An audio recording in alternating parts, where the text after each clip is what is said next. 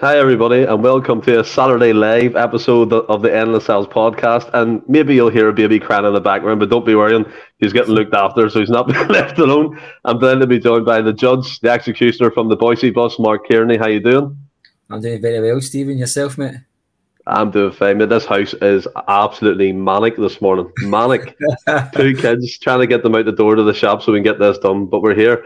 And the Endless Cells stats drop presenter, or extraordinaire, Tony McLaughlin. How you doing? Extraordinary as this one. Thanks, Stephen. I'm doing super. Sun's shining. Celtic are winning cup, so it's all good. 100%, 100%. We are on top. We won the League Cup last week. But before we get into all that, I do want to point your attention to our new show sponsor, Sharna, a clothing brand, literally inspired by life going to football, kind of casual gear, like you were with your Adidas Gazelles or whatever, your windbreaker hoodies and all that type of stuff. Great tops. We've ordered our t-shirts already. They'll be coming shortly. If you want to get involved with that, in the description below, 10% off. Visit our website and pick whatever you want. Great wee deal, great wee website, and a great independent clothing brand. But Mark, I'll start with yourself here. We've been called the lucky ones. We've been called the other mob. We've been called basically everything under the sun. And I know Michael Beale this week has turned it into a documentary by saying against all odds. So I don't know what he's trying to get there. We Amazon TV deal. But the cast our mind back to last Sunday. I mean, we won the cup. What did that prove to yourself? Are we miles ahead? Because when I watched it back, to be fair to you, when you leave all the nerves and stuff behind, I was like, we were quite comfortable in most parts of that game. I was comfortable with full match. Normally I'm a bag of nerves, but I even in the run up to the match, I knew Celtic were going to win that match. I mean, the mood music when about Ibrox was they were full of confidence and this guy's taking them to new levels. That changed Sunday at 5 o'clock when reality struck. But even the narrative has changed with them. You know what I mean? The press all week were on overdrive, in my opinion. They were trying their damnness to put doubts in the Celtic fans' heads, and the players weren't listening to it, and the players weren't buying it either. We don't need gimmicks or any outside noise to get us up for a big match like that. We've got a manager who's fully focused, and he's not up for that. They play the mind games. But one thing about Michael Beale, I think he's picked the wrong man if he's wanting to play mind games, because he has Postecoglou. It doesn't strike me as the kind of guy that listens to background noise, unlike you, Stephen, who used to listen to Wayne's greeting all day, unfortunately. To be fair, it's all for the greater good, isn't it? I get what you're saying, like in terms of Michael Beale and stuff, and the hype, Tony. Obviously, we talk a lot about stats, but we'll kind of keep it to the hype and stuff at the minute. It was a bit mad. I said on the last podcast it was on, I've never seen such a push before to get a manager over by the mainstream media in Scotland, whether that's Rodgers, Gerrard. This push for Michael Beale has been extraordinary. The stuff, the headlines, as Mark said there, Ryan Kent's on new levels. Alfredo Morelos has lost 9 stone. He's going to be fit and firing. It's like, it's incredible. And when you look back this last Sunday, there was pressure. Obviously, it's a cup final, it's a one-off game. But as I said to Mark, I thought when I watched a bit of it back, it was like you were comfortable, Mark. I wasn't. I was shouting at the TV. I was going mental with my granda, like I always do. How did you feel in the game, Tony? And what was your overall opinion of it after, when you take yourself away from the emotion side? Yeah, it's hard because, as Mark said, at the game, I was really confident. That I wasn't worried. I'm usually one of the most pessimistic fans when it comes to these games, and even when Rangers scored, I wasn't like, I was really confident, confident going in. I don't know if that's because I managed to get a few pints in the bowling club just before the game and calm my nerves. But no, I was confident all throughout. When I watched it back, football's a game of small margins. So if Kent's post hit goes in and like there's small variances in a game that could go either way. But you've just got to believe, even if Kent's shot does go in, Celtic will just up the gear and then do it again. I think the space that the midfield got. I was on Twitter saying that there's no way Mooy should play, and in fact, there's no way Mooy's going to be playing, and I was just totally wrong because Ange just says, "Here you go, Tony." Do you know what I mean? So totally wrong. and to be fair to Mooy, he played really well, and I'm a Mooy fan, but I just think this game needed a bit more legs, and but the space that Mooy, Hatate, and McGregor got was really surprising. Especially McGregor, because they usually man-mark McGregor. Like Kent will drop back and stand on him. The space McGregor got.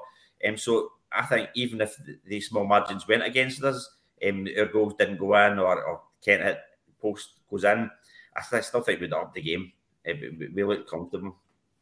Yeah, I think we had gears that definitely go up. And I know what you're saying in terms of the chances of Sakala, the man who was on a mission, Mark, to say that they were the better team. We want to destroy them. I mean, he missed a gap bigger than his teeth.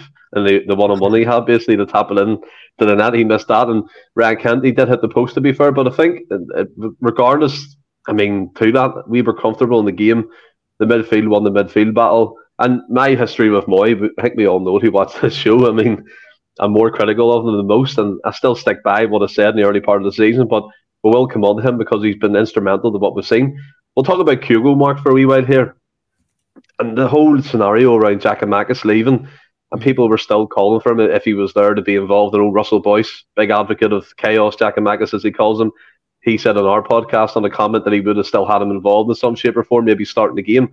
But I think what I've seen with Kyogo since Giakoumakis has left, he's took that number one responsibility right on, and he's banging in the goals. He scored a double in both League Cup finals last year against Hibs, this year against Sevco, Rangers, Tesco, whoever. And he's a big game player. He's a talent. He's 28 years old. And it feels like to me, this guy, and I know he said in loads of interviews, people asking him about moves to the Bundesliga, again, causing noise, but he literally shut it down. He's not interested. He wants to score 30 plus, and he's well on his way. He's vital to this team and how we play at the minute. I think his age might go in our favour, to be honest with you, because I think the only teams that would press a button on him are teams that may be desperate to maybe stay away from relegation or something, and he's not going to entertain that. I think his age will maybe see us get 2-3 years out of him. That's my hope, because he's a phenomenal player. On the Giakoumakis stuff, I was a big advocate for Giakoumakis. I thought he provided a different option for us. I think the better player is always going to be Kyogo. But he provides something, especially in the derby matches. I thought he was a big part of how we managed to win a few league games last season, and even this season when Kyogo came off, I thought their centre-backs just can't handle him, and he occupies the centre-backs very well. You know, they don't tend to, the lines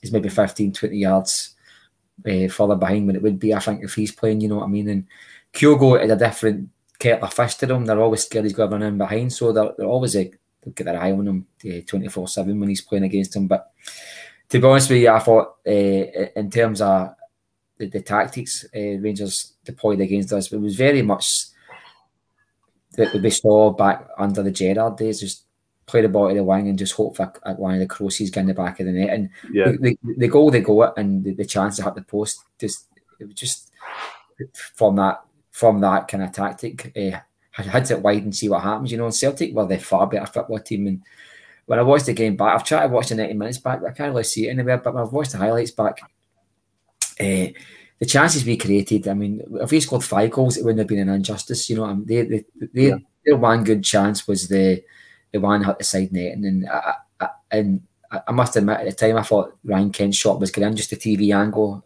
I thought the ball was going in, but I see, as much as I wasn't all that nervous, I still think that, see, if they had get another goal, we'd have upped the gears. I thought they were in control of the full match, and it's sorry for me to sit here and say 6 days later that it was all easy peasy. It wasn't, but I feel like Celtic, they let them off the hook. When we went 2-0 up, they got into the game. They had to push. They had to up their game. They had to make subs. I mean, come on, they need a choice. So they're going to get a wee 15-minute spell. We see after that 15-minute spell that they normally get, they just died down. They just diluted. Celtic just took control of the game. And their subs bench, their starting 11 is why we won the match, but their subs bench was so important. I mean, when your manager's turning around, you've got guys like Haksabanovic and even backup players that we've got. They get any team in this league. They can't compete with that. And I know it's turned into a bit like Brewster's Millions now when it comes to Rangers. They're claiming that they're skint and we've got all this money. If they think, and in fact, the narrative this week when I speak to Rangers fans, the first thing they say is they have a go at the manager's team selection. If they think that the team selection was the reason why they lost that match, they're not paying attention. Celtic are just far better in every department, and until they realise that, they're not going to get any better, and that's good for us. Yeah, on that team selection as well. To be fair, like I'm not giving them praise or anything, but I could see what he was trying to do, because if you start Todd Cantwell or Raskin, they won't offer anything defensively. So you had to start with Kamara and Lundstrom to kind of shore up that defensive unit, and probably he was going with that, Tony. But to stick with Kyogo, Michael Ross comes in. Kyogo has got better since the World Cup. Perhaps he's out to prove his international boss wrong. And I know they've just appointed Klinsmann, Japan, as their new manager, so that could be interesting. Maybe more chances for him, knowing his knowledge in European football. But what have you made of Kyogo's form since the World Cup? Because for me, yeah, Jack and Magus was a big loss, and it's quite unfortunate he still can't play for his new team because of a visa issue, which is that should have been all sorted out. But Kyogo's been on fire. Yeah, could you drop him for these games? I don't think so. He scored a double. He made it look easy, and he's just been instrumental to how we play, and especially the system. Yeah, absolutely. He's really stepped up since the World Cup, and it was weird at the World Cup because when him and Hatate missed out, we were a bit as fans. What does that mean? Does that mean that they're going to be disappointed and feel they need to leave Celtic to get better in the spotlight, or does it mean they need to up their game? Do you know what I mean? These things can go either way. So it looks like him and Hatate both have. I mean, Hatate's been brilliant all season, so has Kyogo. But yeah, both have sort of stepped up since that World Cup. It's like it gave them that wee kick, just that wee little bit of focus. I was disappointed to see Gigi go because I think he's an important player for it. His goals per 90 for like, even you're thinking he's coming on as a sub a lot of times and trying to get into the game, and goals per start. So the games he started, how many goals he scored, the percentage, it was like far better than Kyogo's as well. But different games, I get that. But yeah, all looks to be a player that offers something different and maybe something better in the long term. But if you're drawing nothing each tomorrow with 10 minutes to go, would you rather have Gigi come on a roll? You'd rather have Gigi because you're confident in getting that goal. Whereas if you're actually winning 1-0 and St Mirren are pushing a little bit, O's quite a good option because you can hold the ball up and he can help you sort of settle out the game. But I think this is something we need to get used to with Ange's teams, that players are going to move on. Juranovic has moved on. Giacomakis has moved on, and other players will move on. But it's replacing them is the key. And when you do that, then and I think all looks good so far. But yeah, my biggest worry was not so much would Kyogo step up, because you always knew there was more there. It was more would he stay fit? Because if he wasn't fit, then you're relying on Maeda or O in that central position, and it's a big drop. Every other position in the pitch, you could take the best player out and replace him with someone next, and I think that's the biggest drop. Is Kyogo to the next player in that position. I think for me, like, O does look decent. He's quick. He has a good touch on him. He can roll defenders, and I know when he came on against Rangers there, he had really nothing to do. He held the ball up a wee bit and kind of dragged others into play. I know he done one on Ben Davis with the elbow into the stomach. He needs to be careful with them types of challenges because we know our history and VAR in this league. But in terms of Kyogo, for me, Michael McDonald come in there. He has the perfect attitude for this system that Ange Postecoglou plays, and I totally agree. And Charles Smith, Japan must have some team to leave Kyogo and Hatate out of their squad. 100%, they're littered with talent. But to move on to the midfield line, Mark, Aaron Mooy, one of my biggest bugbears this season, kind of proved me wrong. Literally has. I've been eating humble pie ever since I said them words. But when he first came in, and go back to that St Mirren game, when we got beat, he was dreadful. He was slow, he was passive, he didn't get on the ball. Maybe because Turnbull was playing beside him. That's a slow midfield to have. There's no kind of number 8 in there to kind of win the ball back and pass it to him. But for me, Aaron Mooy, since that World Cup, again, we talk about the World Cup giving the players a boost. Kyogo's got it, even though he wasn't in the squad. Hatate, he's trying to prove himself to the new Japan boss. But Aaron Mooy has been incredible. Yeah, to me, he still looks slow and laboured. He still looks a bit like, you know, if RoboCop hips, I call him, because he can't turn, he can't swivel. He needs to be facing where we're attacking to make a difference. But when he plays, he was involved in both goals that was scored against him. Just that pass into Greg Taylor to open up the play for him to put the ball in, and then at the edge of the box when we scored the second one, the kind of play that was it. The Cal McGregor, I think he played it to, and then McGregor played it on. But he's been incredible, and I think, what's your opinion on this O'Reilly debate as well? Because he's been on the bench. Do you know what I mean? And I know he scored a goal against St Mirren in the Cup. We were hoping that would give him a confidence boost. And like Tony, I thought he would have started for more legs, but our Mooy keeps proving us all wrong? I thought Mooy was a perfect fit for that game. I'm sorry to disagree with you. I thought we needed a bit of muscle in midfield as well. It's not always just about having the player who's maybe a bit more silky easier on the eye, or maybe a bit more silky. I think O'Reilly's form has been really bad since the World Cup, and Mooy's form has been improved. So you get the perfect combination of a guy's form going up and one going down, and you got to pick the player that's maybe having an impact. And the impact that player's had since he's been back for the World Cup has been up there with any player really in terms of impact since the World Cup. I was very critical he's signing. I thought it was a backward step for Celtic, and I actually accused the manager of bringing him in to get him fit for the World Cup. I thought he was doing his whole pal a favour, but we've seen what Ange's plan was. I think he almost looks at the football pitch like he's playing chess at times. He just kind of looks at the pitch and he's got his parochials and he'll just pick a pass. He never really picks a simple pass. You know what I mean? He makes a pass look easy, but he's every pass he makes seems to have like a purpose to it. You know what I mean? There's people that just regurgitate the ball and they'll have great stats at the end of the season. And like Starfelt, for talking about, has stats. His passing stats are amazing. But when you look, when the eye tells you that when he's on the ball, you're nervous for a reason. It's not just because his body shape or how he kicks the ball. But Mooy, he's a player I think for me is first choice. I've been really frustrated with Matt O'Reilly, I must admit. He played great cover for Callum McGregor when McGregor was Alan McGregor, aye. I was about to say that. Thank God we've not got him. He's another crackpot, man. But do you know something, Stephen? I think that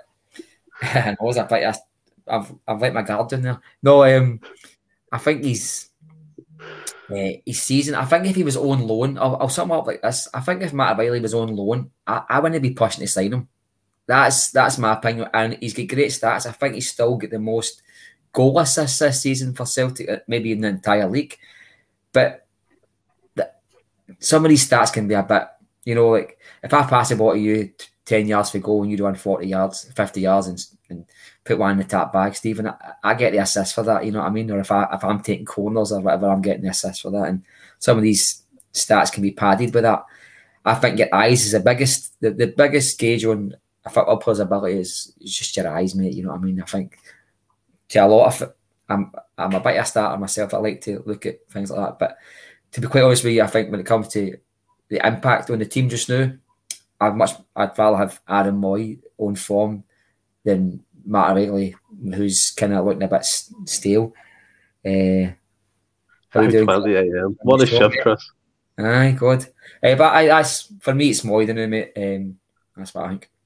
Well, I'll tell you what, if you pass the ball to me 10 yards and I ran 40 yards and put one in the top bin, I'm getting the Ballon d'Or for that. Never mind your assist. That would be some going for me. Like, I can barely run 5 feet. Could you do that, Stephen? Could you do that? I could do it. I would play some video, maybe. Run 40 yards, but you barely run the length of this house, never mind. Out of breath. But coming to yourself, Tony, and I know you like stats and stuff, and we all like stats, to be fair. Yeah. But in regards to the whole debate with Mooy and O'Reilly, it's interesting because O'Reilly did fantastically well to cover McGregor at the number 6 position. I think we were on around about that time it happened, and we were discussing it and seeing what his stats were at that point in time. Seems like to me maybe the World Cup took him by surprise that he wasn't in the Denmark squad. I don't think he really should have been expecting it, and even at that, he should have probably kicked on again like the other players in terms of attitude. But Mark made an interesting point. If we had him on loan, he wouldn't be pushing to sign him. I find that quite interesting because when he came in last season, he was on fire, and he still has possibly the highest assist in the league for Celtic anyway. What's your take on this Mooy and O'Reilly debate at the minute, Tony? Yeah, so I think it goes back to who's playing alongside them, as you talked about. So I'm getting criticised for saying Mooy shouldn't have played last week. Yeah, I was criticised back at the last St Mirren game, and I was saying everybody was over the top with the criticism of Mooy. So I'm disagreeing with people, but at different times I was backing Mooy up at the start. But the reason I said that at the last St Mirren game in September that people were overcritical of Mooy, they were looking at his performances at that time, and all his minutes were playing alongside Turnbull. He had no minutes alongside Hatate and O'Reilly to that extent. And if you're Mooy, you've got loads of ability, but you've maybe got a weakness, maybe your pace and your mobility. So Turnbull's not going to support you in that. Whereas now he's playing alongside Hatate, And Hatate's like the best player you could ever ask for if your weakness is a little bit of mobility and speed. So Mooy's getting all the time in the boy because of what Hatate can bring to that. So I think that's helping O'Reilly, helping Mooy. With regards to O'Reilly, I don't think necessarily the World Cup. I think it's since he went to the number 6 role. Since he came back to the number 6 role, he's not been the same player. So I don't know why that's affected him, but it seems when he went back to that number 6 role, he's came back, he's not been the same player. And I don't know. I don't know why. To Mark's point about stats, yeah, he's got the most assists at 9, but a better measure, as you say, is expected assists, because that'll measure what was the chance of scoring when you gave the assist. Do you know what I mean? The XG, and he's about 14th for that sort of thing. So on it's very interesting, actually. Expected assists per 90. Do you know what I mean? So although last season he was up the top for expected assists sort of thing, so that does show the decline year on year.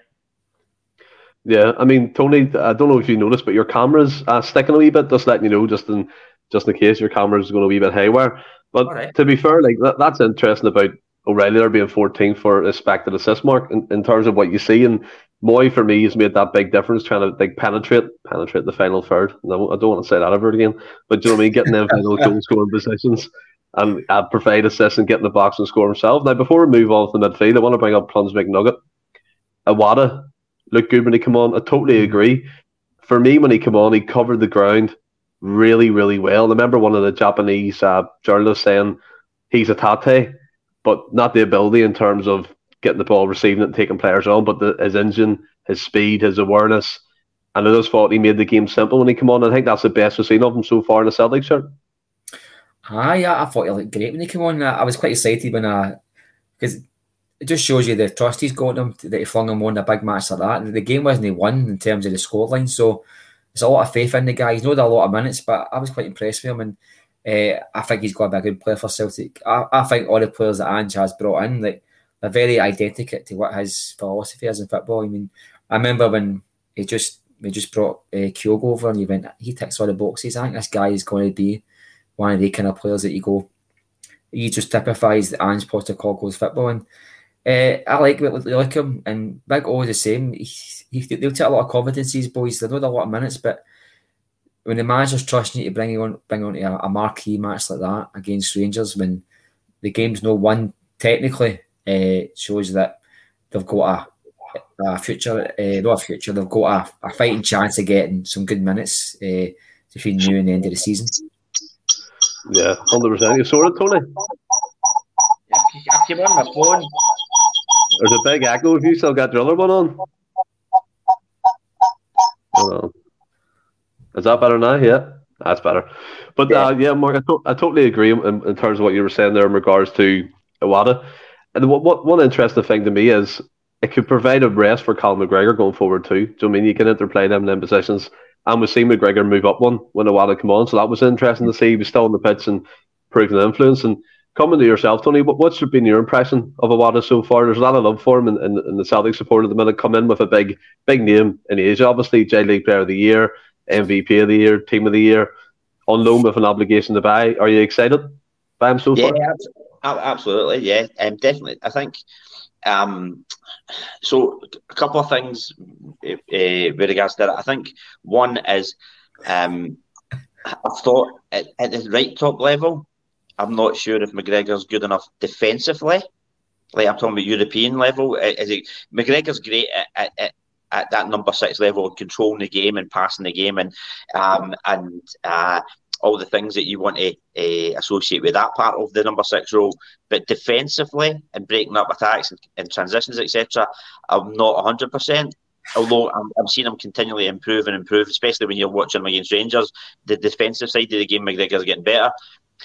So Iwata, I think, puts an improvement on that. So that means that in European games, Iwata could come in there and McGregor go slightly forward. The other thing is they need as well. You need more than one player in that position, because you can't just rely. What if McGregor gets injured, or you need to rest him, etc. So one is slightly improve on the defensive side of it, and utilise McGregor further forward. But the second is being able to rest McGregor or replace him if he gets injured. And I think he's definitely going to have a part to play. When Ange is talking about him, he talks about him sort of very highly. You can tell that this is a guy who's going to have a huge impact. If he doesn't start this time next year, he might be starting quite a lot more. He'll definitely be involved every other game or as a sub. Yeah, I totally agree. And Brown Warrior comes in. I think we're looking at a different setup in midfield with Awad and McGregor moving to a double pivot and behind a 10 in Europe, a wee glimpse into the future. Very well could be. I mean, Postecoglou spoke about it. I think he spoke about it at the start of January, saying he wants to try different formations. He wants to look at different things going forward. So that could be a possibility. Plums McNugget, delighted Mooy proved you that wrong. He needed to get fit to show his quality, 100%. John Duncan, giving you praise, Mark. You're on every podcast available. What a guy, what a shift. I wish I was, mate. John Duncan again, have you seen Barkas? He's an amazing goalkeeper. I'm hoping he comes back to Celtic and proves us all wrong. He's smashing it now. Great statistics. To talk about that for a minute, right? This might be a wasted kind of 5 minutes or so, but it interests me. Barkas came in with great pedigree from AEK Athens. He played against us in the qualifiers, Mark. He looked. Tony's laughing already. Well, welcome to you, Tony. he played. He had a decent defence ahead of him. Then he's away to Utrecht. I know they got beat there by a semi-professional team 4-1, and he was in goal, so that doesn't look good. But would you give him one more chance, or would you just be like, right, you get your ticket ready, you're away? No, I'd probably phone passport control and say he's got some suspicious stuff in his bags. I mean, like back in the country. I mean, there's like the Glasgow coat of arms is like the fish that can't sing, the bell that can't ring. He's a goalie that can't save a shot. I think he's torture. See some of the times that I've looked back very rarely in some of the goals we lost for last season.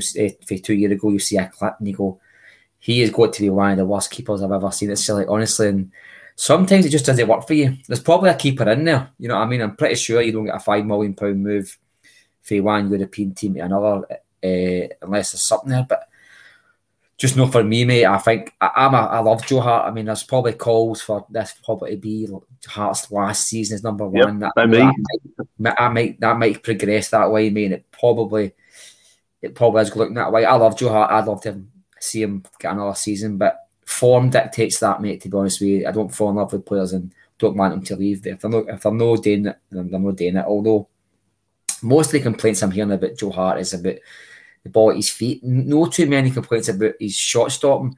Or okay, I think he has to come out and start catching the ball. Yeah, commanding his area. Yeah, but I would rather give Connor Hazard minutes before I'd give Barkas, because Connor Hazard, all right, we're not invested in Connor Hazard as much as Barkas, but I think if we're going to make a return on somebody, it'll be Connor Hazard longer term than Barkas. I think if you sell Barkas and Mora, you're going to get $1 million. Well, whereas we can spend less money just now, give Connor Hazard a tutorship under Joe Hart, England internationalist, and see where he goes. But Barkas, nah, mate, he's the goalie with no horns, in my opinion. You're barking mad, Mark. You're barking mad, but I think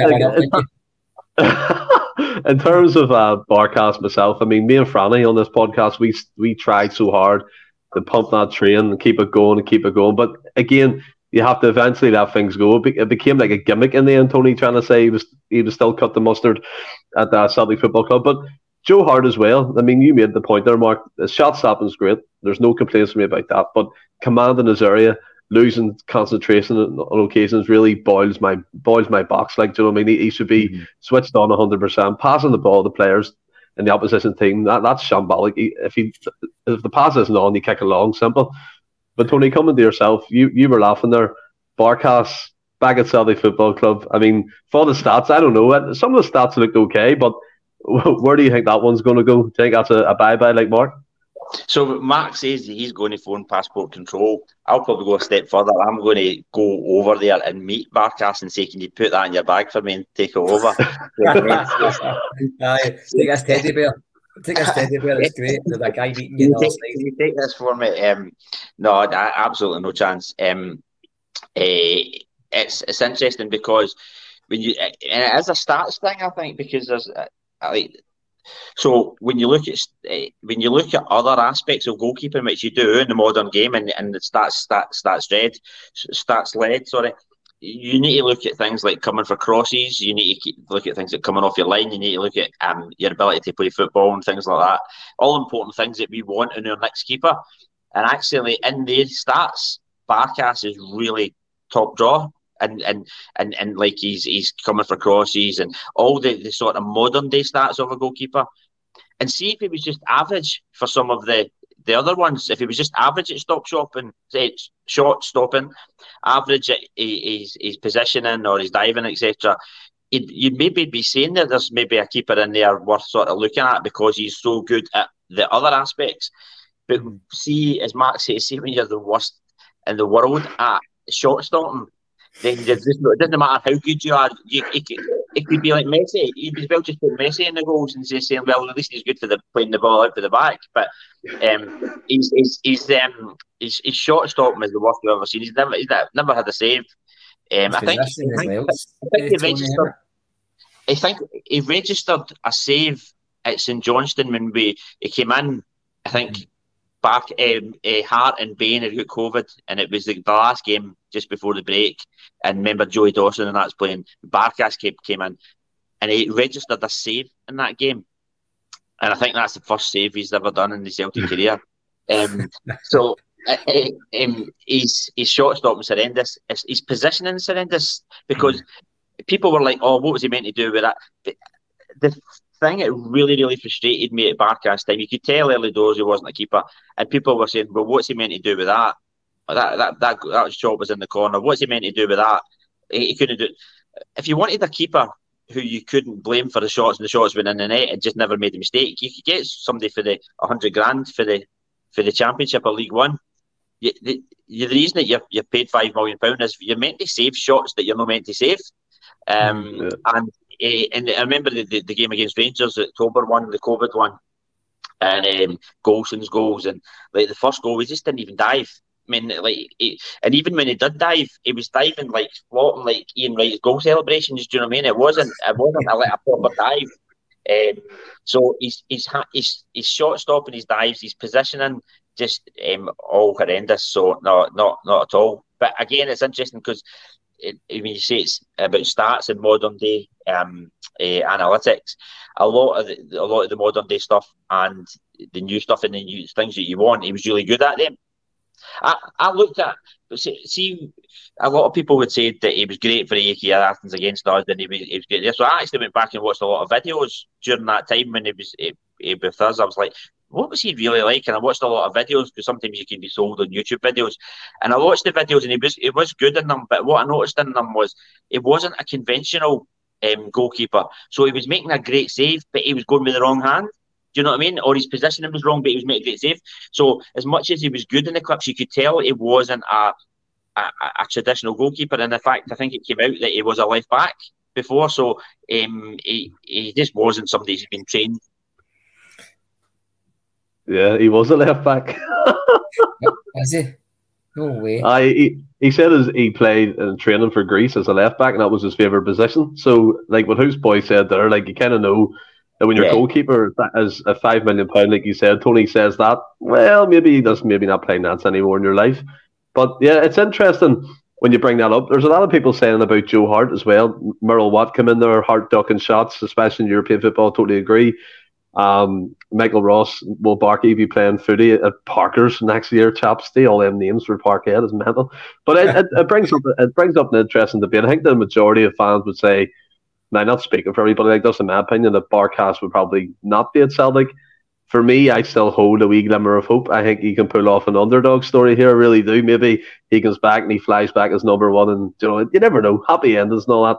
But we'll move on. Not the type of happy endings, Mark. Stop laughing. We'll move on to Alistair Johnson, who replaced your favourite right back in the world, JJ, Josip Juranovic, Mark, who's went to Union Berlin. He came out this week, funny enough, with some interesting comments saying he was surprised Celtic didn't try hard enough to keep him. He keeps in contact with people and all that type of stuff, and he was informed that Alistair Johnson signed before their game, I believe, against them at that time.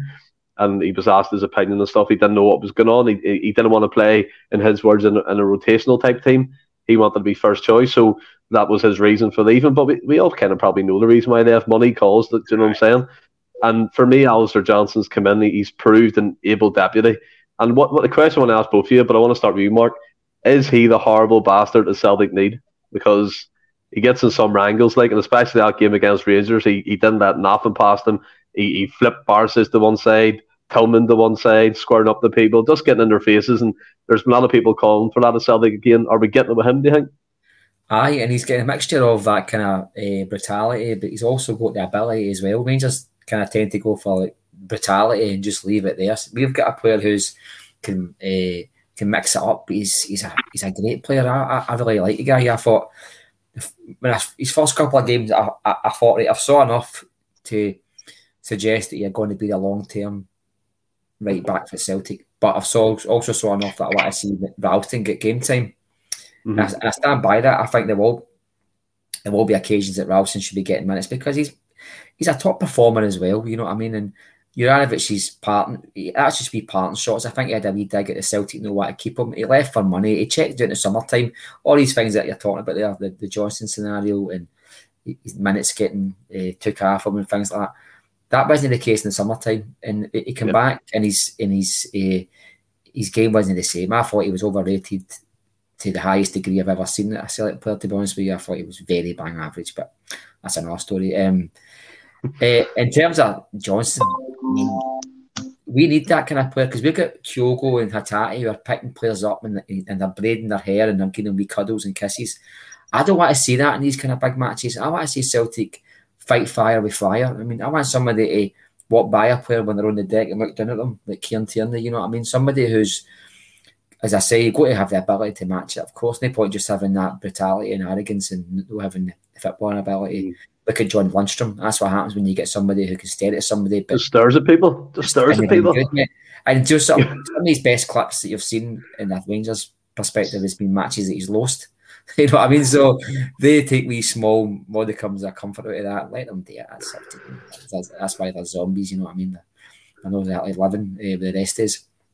But no, I love watching the boy, mate. And do you know something? It's very early in his Celtic career, and you never know how these things are going. But it looks to me as if he's a leader. You know what I mean? There's a captain in there. There's somebody who you could. I rely on him certainly. See now he's one of the first names on the team sheet, and that might change, you know, because I think Ralston might get game time tomorrow, and rightly so. But I think the guys just get, you know, he's positional. For me, one of his biggest strengths is his positional awareness. He's not getting caught out the way that Croatian player did, and he just seems to have this good blend of being aggressive, but he's not overlapping and things like that. And when we've got, I thought it was a knife he had this on there. What is that? It was a pen. I thought he was Dundee there for a minute. Why, he's a terrible. He's a different player for Greg Taylor. Two totally different fullbacks in the one system that work perfectly, you know what I mean? And I think if he loses the ball in midfield, he's always an eye shot. He's always there. And we didn't have that last season with Juranovic, and I hate to keep going back to it. Some of the goals we lost in the Champions League this season, just with his presence alone, I don't think we would have lost them if we had Alan Johnson. What's his name again? Alistair Johnson. Oh, God. That's that knife. That's put me off. Put that away. Get your knife away, Tony. But say to be fair with you, like I know. Another thing we have to understand about Alistair Johnston as well, like he can play as a centre back and he can play as part of a free. So there's rotation, there's different formations that Postecoglou could try out during the game. Before I come to yourself, Tony, I just want to come to the comments. John Duncan said AJ is a solid machine, puts it about like Carter Vickers, and O seems like he will stick to the defence. Ralston needs more game time, like you said, Mark. Michael McDonald comes in. Jesus, I forgot about Ralston. What a squad we have. Mr. Freeland, Johnson is class on and off the pitch. I can see him scoring a lot from right back with the positions he finds himself in. And it's interesting, there's a few guys in my podcast who say he maybe doesn't have the same footballing ability, Tony, going forward as Juranovic. But I think, see the passes he was making against Rangers and over the top passes outside the foot. I think he set up, was it O'Reilly and Haksabanovic for that run, like a mazy pass. And Do you know what I mean? He can find the ball, like, and he's very athletic. He doesn't take no shit. And as Mark said, I totally agree with him. Maybe a bit early to say it, but again, captain material, he looks like it. He looks like he's already bought into the ethos of the club.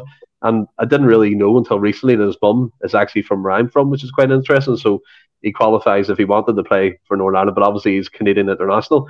Well, what's your opinion of him so far, Tony? Yeah, no, I've been very impressed. He's an excellent addition to the squad. I think, and I get Mark's point about Juranovic.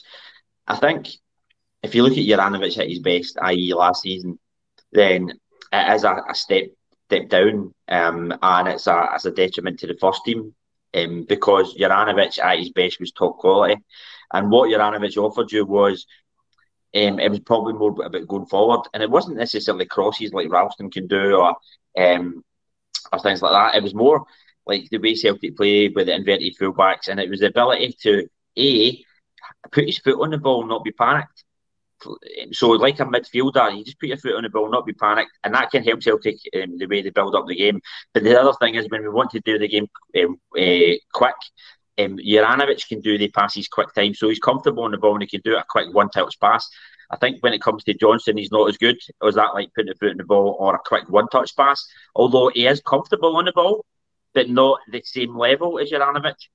However, if you look at the other side of the game for a fullback, the defensive side, I think Johnston's night and day compared to Juranovic when it comes to the defensive aspects of the game, and that might help us when it comes to Europe. Do you know what I mean? Because Europe, ideally, you want to take the game to teams and you want to have a right back that can put his foot in the ball like Juranovic, but I think we need to sort of walk before we can run. So I think just actually getting it defensively right, and I think Johnson. But as much as I thought it was a step down in the fact you've lost a top player from last season, one, Juranovic wasn't playing like that this season, and two, you have to move players on anyway. And the thing about that is, as much as it was a step down, Johnson's a lot younger. So by the time Johnson's Juranovic's age, it could be far better than Juranovic. So you've got him younger, you've got the time to work with him. So not a problem with the overall sort of deal. Letting go a good player, realising that you're maybe a bit worse off, but you're getting somebody for the future, and actually somebody could potentially be better, and you've made money on the deal as well. But yeah, off sort of part stuff like the captain material, the dig, yeah, absolutely. I'm one that I always did, like Mark, want sort of games against Rangers this day. The team who were up for it the most and who weren't intimidated seemed to win it. But I actually think Kyogo and Hatate have got it in their own way. So it's like, so yeah, if the Rangers centre halves are up against the Hartson and Hartson's giving them it back. But Kyogo does it his own way, because they're like, right, Kyogo's Celtic's danger man. We're going to bring you down. We're going to elbow you. We're going to get in your face. And Kyogo just gets an elbow, goes, like, up you get, thanks. Yeah, no worry. Bang in the net. Right, okay, thanks, bang. And I think that's the best way to shut them up, just to say, oh, thanks. Yeah, sorry. Sorry for hitting your elbow with my head. Sorry. And then just keep doing it, because it's like, it doesn't, it's if you're a centre half, and you're getting hearts and elbowing you back, and you're like, you know, you're in a fight, and you're bringing a bit of variance to the game, especially when Celtic are a far better team.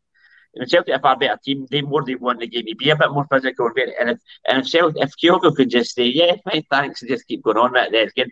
But to Mark's point, yeah, you don't want that in the whole team, and you need a little bit of sort of steel in there, and Johnson definitely brings that, and just not just like physically, also mentally as well. I think he's the guy's a winner, and he's bought into the whole sort of Celtic philosophy and story, do you know what I mean, as well. So no, I'm really happy with him.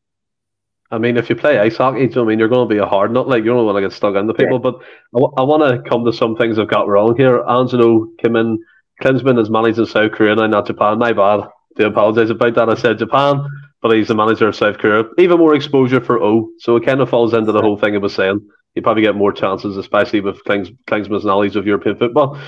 But you talked about future, Tony. Let's get stuck into one man's future, Mark. Postecoglou came out very unlike him. I thought he kind of addressed his future. He never really does, but he said that basically, I'll paraphrase one line because I can't remember it all. You'll be surprised how long I'm here. And he also referenced the media being like, usually be the first ones to call me out for not moving and not showing enough ambition, which is true. They probably will. I've got different feelings on what he was saying, but I'll let you fire on first. Do you think that's him committing his future? Or do you think he's kind of trying to quieten down the noise around his future? That's his strategy. He's just trying to quieten it down, mate. I think that's why he didn't do the press conference a few weeks ago. I thought he was just kind of trying to bat it off. His statement saying, as you'll be surprised, that's very uncommittal as well. You know what I mean? It's very vague. You know, I mean, who's to say what surprises folks? So, listen, he's 2 days later. Right, of course. And I'm surprised. Of course, see, the thing is, he's at Celtic till he gets the right offer, and it's the same way any player. Anybody, I don't Kieran Tierney for talk's sake, but kiss the badge and he's got his red microphone and loving life. The minute they got offered that crazy money, they're away. And do you know what? Our place in the football world isn't where it should be because of the country we're in. But we've accepted that players come and go, and we've been around for 130 years. We've only ever lost one manager mid-season to somebody. So that just shows you that Celtic don't habitually lose managers to other teams, but it does happen. I mean, Brendan Rodgers went at midnight, and we all know why he went, and it's for money. But to be honest with you, any football player plays for money, because if he didn't play for money, you would have Haaland would play for his local team. He would have stayed at Dortmund. He would have stayed. He wouldn't go because he got offered 250 grand. And money dictates your life as well. He's got his family's pretty young as well, and I'm pretty sure he's a rich man. But don't forget, up until recently, wasn't he on the big bucks? I mean, I'm sure he was on very good money in Japan, more than we'll ever make. But at Celtic, he'll maybe be on about $1 million a season, plus bonuses, whatever that is. In England, you can get £5 million, and that's a Crystal Palace. I mean, the guy who left Brighton to go to Chelsea, he was on 190 grand a week at Brighton. 190 grand. That's 5.2 million a season, or 5.1 million a season. That's the kind of money these Diddy clubs can offer.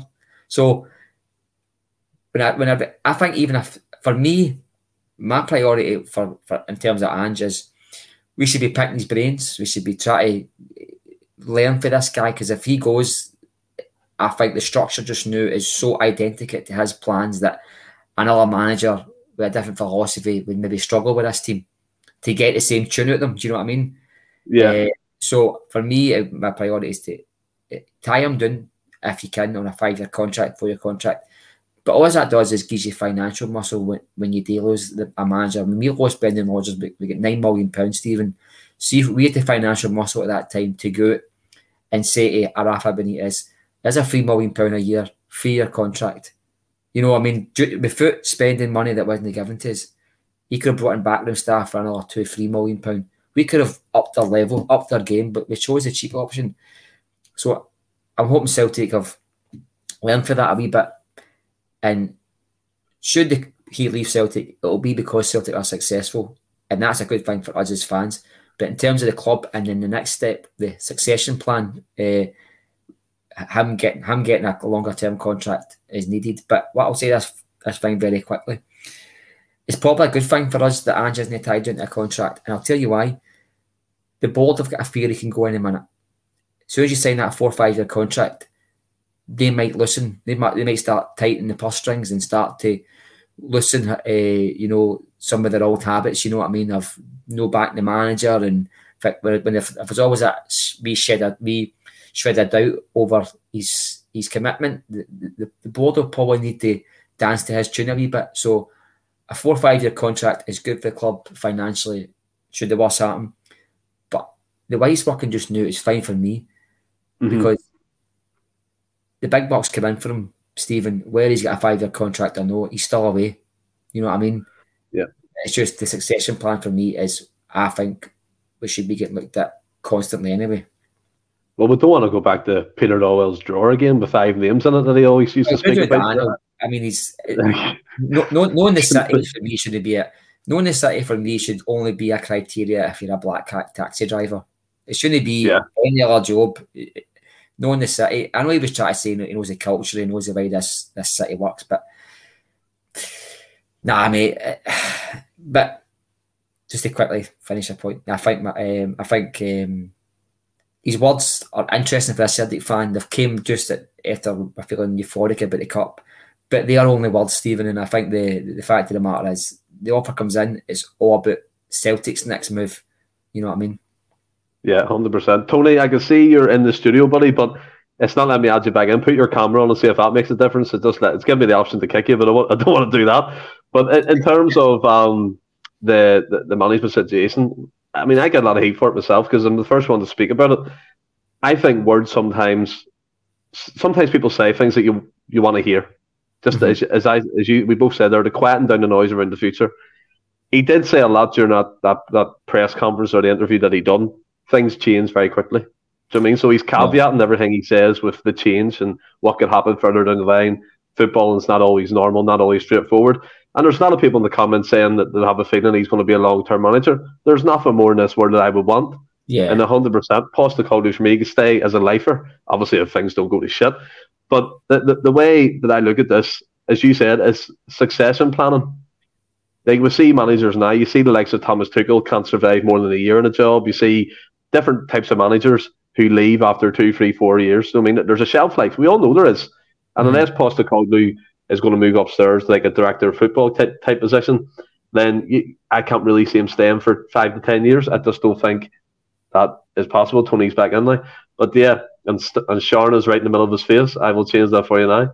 But the way I'm looking at it is trying to be realistic, but also not to be brass and say that it's going to happen, because you don't want to be one of them guys. Oh, I was saying this before. Do you know what I mean? I know I joke about it with the Eddie Howe thing, which I did get right, by the way, very early on, that he wouldn't be Celtic manager.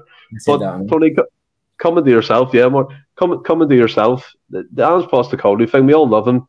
I mean, for a manager to make this impact in 20 months or so, coming up the 2 years since he's been there, has been incredible. I mean, he's probably made even a bigger impact than Rodgers, same level as O'Neill. And I know he keeps putting that down, saying he's never going to be on the same level as them guys, but he is to us. We hold him high up. Is it a concern of you that he might leave soon, or he might have a shelf life at Celtic? Yeah, absolutely. Firstly, sorry for coming off the phone there. My phone actually overheated. Can you believe it? In March, the phone overheated and the sun was just coming out there. Must be in the oven. Yeah, absolutely. So, and that's the thing as well. So, like we're talking about Juranovic leaving, and we talk about key players leaving, but nobody's really worried. But everybody is worried about when Ange leaves. But the one thing we know, he is going to leave. It's going to be a time. And for me, my personal hope is that when he leaves, there's not a bad taste, because when we were linked to be a manager when it was the Rodgers time, and I for weeks, maybe if it was months, I was wanting Rodgers. I was speaking to a few people I know, and I was like, I want it to be Rodgers, and when it was Rodgers, it was brilliant, and then what he brought.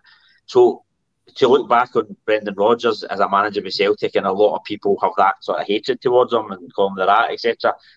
I think it's disappointing to see. So I would hate to see in the future that we talk about Ange in the same way. Do you know what I mean? It's hard to even imagine that. But it would have been hard to imagine Rodgers when we were during the Rodgers era in the middle of it. So I hope that the exit strategy is a good one, and the fans can just remember him in a good way.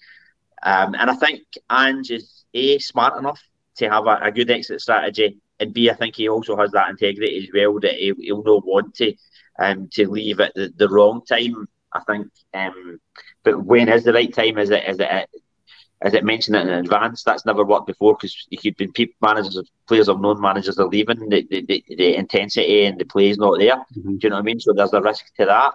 So so you leave, but we may not perform. So I don't know how that's going to unfold. But it'll be a disappointing time, and we need to be thinking now who's going to replace him, and what does that look like, and keep the thing about Ange, though, he's such a good manager. Even when he has left, I think we'll still be the dominant force and still be doing well and still be progressing well because of his legacy. Do you know what I mean? He'll have left something that we can build from. So the new manager just comes and put their own stamp on it, but they don't need to rip it up and start again. I mean, go ahead, Tony. No, sorry. Yeah, so I think it's an intriguing point, but going to these comments, I think there'll be these comments where they might be a little bit of getting the fans ready for that time, but the way his comments were, I don't think it'll be this summer. Just the way he's talking, just a bit. So I think we've got at least another season from him. Yeah, that's my kind of thinking of it. And Michael McDonald says here, would Ange be tempted by money and how could we make him stay? I don't know if Ange is motivated by it, but Mark, you rightly said his family's young. He's been in Japan, he's been in Australia, he's been in Greece, he's been in Scotland. Who's to say he doesn't want to try another country? He seems like that type of manager who likes to go, lay down a bit of roots and then move on again. And if we stick to the plan, as you said there, Tony, if we have managers, just for example, he lays down this philosophy from the academy up, and the remit now for Celtic going forward is to stick to that. I'd be happy with that because you know you're going to get a certain type of manager through the door. Like, I know people are going to laugh here, but before he went to Leeds, Jesse Marsh was a good manager. Marco Rose is a good manager. Them guys to me are off the same mould as Postecoglou in terms of formations, how they like to play, pressing, intensity. So if you stick to that kind of remit, then I have no kind of qualms going forward. But I would love a long-term contract. But as you said, Mark, there's different caveats in that. A big team wherever could buy that out for peanuts and he'd be away anyway. But yeah, we'll move on and we'll talk about St Mirren and that defeat and just a wee bit about how far we've come since then. I mean, that 2-0 defeat was shambolic, wasn't it? Our only kind of blemish this season at them is at Paisley. And it's, you look at the lineup, looking at it here, Welsh and Jens were playing. Ralston was playing right back. Jens has left the club. Welsh has been nowhere to be seen. Mooy was in that game. And ever since that, we've been on a roller coaster of just got up the way, and it's been incredible. Like the mental attitude that it's took for that team to kick on from that and just reel away with this league, isn't it? I so want to take it at time, mate, but I think if you actually, at the end of the season, you look back on it, you probably see that the players probably needed that wee kick up the arse. Sometimes we were getting a wee lull before that, and sometimes it's good to get a wee reminder that you're in a fight sometimes, and it was very an un-Celtic performance, you know what I mean? It looked like Neil Lennon's Celtic. That day was just a bad day. I think that day was a mixture of too many changes and too many players having a bad day at the same time. And Ange probably isn't the kind of guy that repeats the kind of mistakes, you know what I mean? Similar to the point about Mooy coming in and as Tony pointed out, he was playing with Turnbull, and you kind of say, well, there's variance, there's reasons why people are playing bad, and when you're only getting game time and it's with players who are only up to speed like yourself, it's hard to show up and play your best version of yourself. And I think James McCarthy was in that midfield as well that day, and the scary thing is I seen pictures of him in training yesterday, so the thought of him, and I actually seen pictures of Connor Hazard in training, I know, and he's posting pictures of himself, and I went, oh, don't tell me there's another change tomorrow. But no, I don't see it happening. I think there will be a couple of changes. I think you might see some game time for Ralston. I think, and you know what? I think this could be. Ange has won at every stadium in Scotland except St Mirren Park, so maybe this is in his mind that he's got a wee marker he wants to lay them on and beat St Mirren because he's not beat them yet there, but. In terms of the match itself, the old one, that was horrific. But, do you know, maybe it was just a wee kick the players needed. And since that match, we've only drew against Rangers at Ibrox, and that's forgivable, you know what I mean? And why the goal was a penalty. And for me, it's probably, when you look back, you're going to say, do you know what, it was a motivation for the players to bank that feeling they had after the match and say, look, we don't want this very often. Let's push forward and rattle this league and show the team, show the fans and show the Scotland that we're the team to beat, and we're not going to be moved for anybody like that again. Yeah, I think that, like as you said, it's the variations of play that kind of happened. The people who were playing the personnel at the time, and Tony, you're big on it. You were saying the partnership with Mooy and Turnbull didn't really work because they're both similar in a way, quite slow and not really kind of going to win the ball back. I know Aaron Mooy can put it in, but I mean his pace kind of gets him in that front. And what you said there, Mark, about maybe the kick up the arse at Madi, my granddad always said it sometimes, and you're playing an opposition that's nil each. It's like, Celtic are going to need to go behind here to show a bit of fight and dig and get a goal. Sometimes you just need that wee bolt of energy to keep you going again, and maybe that defeat in Paisley was that. And it was interesting, Tony, I don't know if it's, I mean, I've seen it off the cuff, but maybe you can confirm it for me. Since Postecoglou's been in, Celtic haven't scored at Paisley in the league? Something like that? Yeah. So yeah, nothing each last year and 2-0 this year. So there you go then. Again, it points to a difficult venue, but since that defeat, Tony, like Mark said, we've kind of steamrolled everybody, bar a draw at Ibrox, and 9 points ahead, get into this game? Are you confident that we'll see this game through? Yeah, I think given the fact that Ange is not the type to make the same mistakes again. So yeah, you talk about like the previous games there, 2-0 obviously the last one and nothing each in December last season, but also the game at home against them. Well, we beat them early in the season last year, and I think they had the man sent off, so it was like 6-0 or something. But after that nothing each game in December, we then played them at home around about February, March, and I think it was about the 60th minute before we scored. So, I mean, they held us out for a bit. So, if you add in that home game and then the 2 away games, then yeah, they're a difficult opponent. Yeah, we beat them 4-0. Kobayashi's debut, and it was interesting to see him playing because playing out from the back, and it might have sort of suited us in that game. But even then, when we beat them, was it 5-1 recently? They gave us a good game for a while. So I think they're a real tough opponent for us, just with their style. And just with the way they are, they're like sort of very, very direct. The like possession in the final third is the third most the whole league. Yeah, their passing and their passing accuracy, etc., is like the lowest in the league. Do you know what I mean? So loads of interesting stats. I've done a preview for it in the site, and interesting stats are just very direct. So a tough opponent, but I think we've got that focus from the defeat, and Ange wanting to win at that ground for the first time will be the focus enough to do it. I wouldn't do too many changes. I wouldn't bring in Ralston. I played Ralston a few games for now at the end of the season, but I think tomorrow. Tony, give me your lineup and score prediction now then.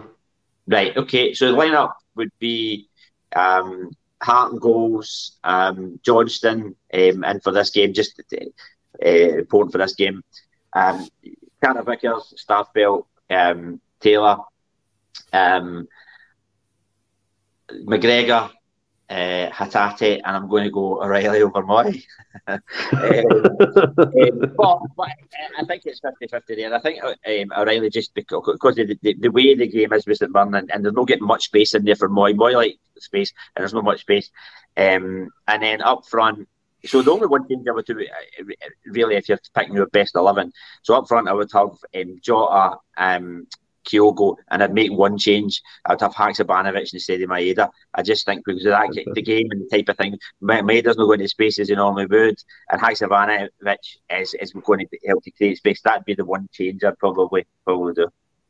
And prediction, 2-0, Kyogo to score the first, and O'Reilly to score the second. Get your money on it, people. Just to come to you, Mark here, Michael McDonald is busting his chops to know what's on your tap. He's asked about 6 times, so what's on? Oh, mate, that's Johnny Doyle and Tommy Burns. I'm going for that. Can I say what I go for? That's what go for it. TC Terraces on Twitter, or TC Terraces on Twitter. It's really good. Nice. It's a brilliant page, mate. But Johnny Doyle and Tommy Burns, a cracker. I just got it. He guessed the Doyle one. He said, "I'm guessing Doyle and someone else." So he got one of them right. But coming back to you, Mark. Yep. Coming back to you, Mark, it's a great tap, by the way. Your score lineup prediction, what you going with? 2-0 Celtic. My team will be Hart, Ralston, Carter Vickers, Starfelt and Taylor. I'd play Hatate, McGregor and Mooy. I'd play Jota, Maeda. I know. I see why Haksabanovic should come in because in his game time. And I would give a match. Because it's a small pitch and the chances of getting in behind the defenders is minimised, and especially with their manager, Robinson. He's obviously been a manager who's hard to beat. His defence is well drilled, and I think space in behind might be a premium. So a tall, muscly striker who's able to get good in the air and get the end across, that would do me. And that's the only reason why I would start Jota and Maeda. Haksabanovic needs more game time. He's a phenomenal player, but I would start Jota and Maeda in order. There's also, that's a good shout with O, just because I like all the sort of the game dynamics, as you say, Matt. There is that sort of possibility because he's done it before. It was Kyogo just behind.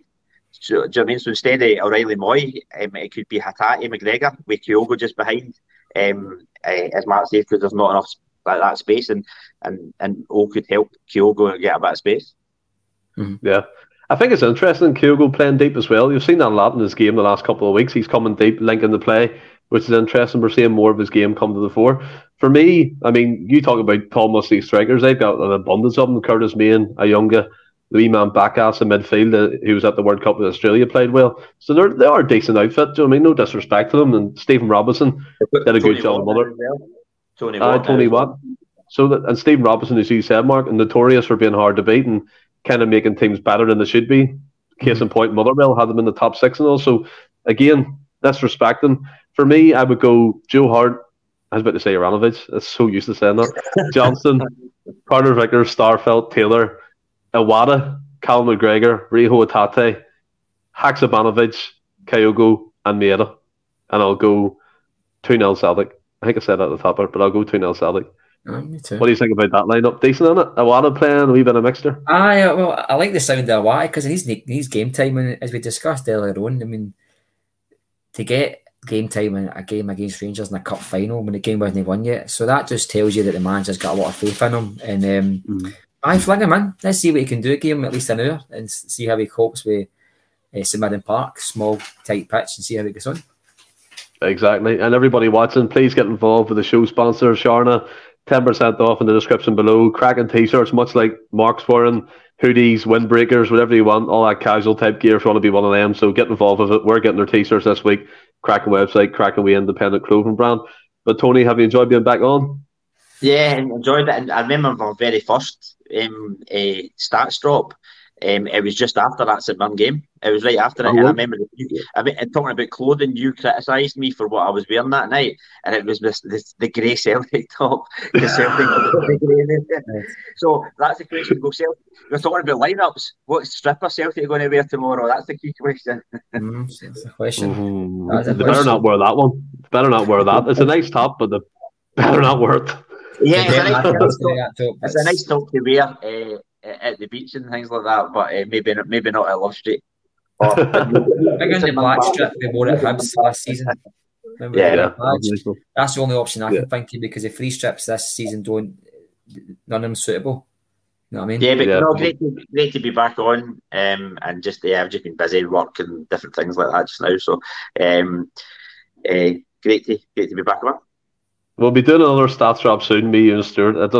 My house is chaos, so trying to get things involved is crazy. But I met Stuart at I think it was the St Mirren game, the Wednesday night game. I got him a couple of tickets, so I met him outside, gave him a couple of tickets for the game. So got to meet him. Where's the favours for me? No favours for me, no. What about you, Mark? Have you enjoyed being back on? I'm glad you were desperate enough to ask me back on, mate. I appreciate it. No, I always quite enjoyed that. I said before, that's one of the podcasts I love watching during COVID and the rest of it, and I've always enjoyed watching the show. So it's good to be asked to come on and just talk to different folk on your show. So thanks for having me back on, mate. Yeah, and we all know where we can find you. John Duncan said it himself, the Boise Bus. Get on it. They've done like a 4-hour episode last night of nostalgia. I couldn't keep it for all, but Phil McGinley's an absolute whiz kid at getting all that knowledge. So get involved with it. Shows every day. It's a great laugh. They're great lads and they're great friends of this show. But in the meantime, we'll be back possibly tomorrow. I'll have an interview with everyone's favourite Japanese journalist, Dan Orowitz. Sunday Live Part 2. Hopefully we'll be tomorrow morning. All being well, me and Dan are talking and sorting that out. But until then, stay well and keep safe. Hail, hail.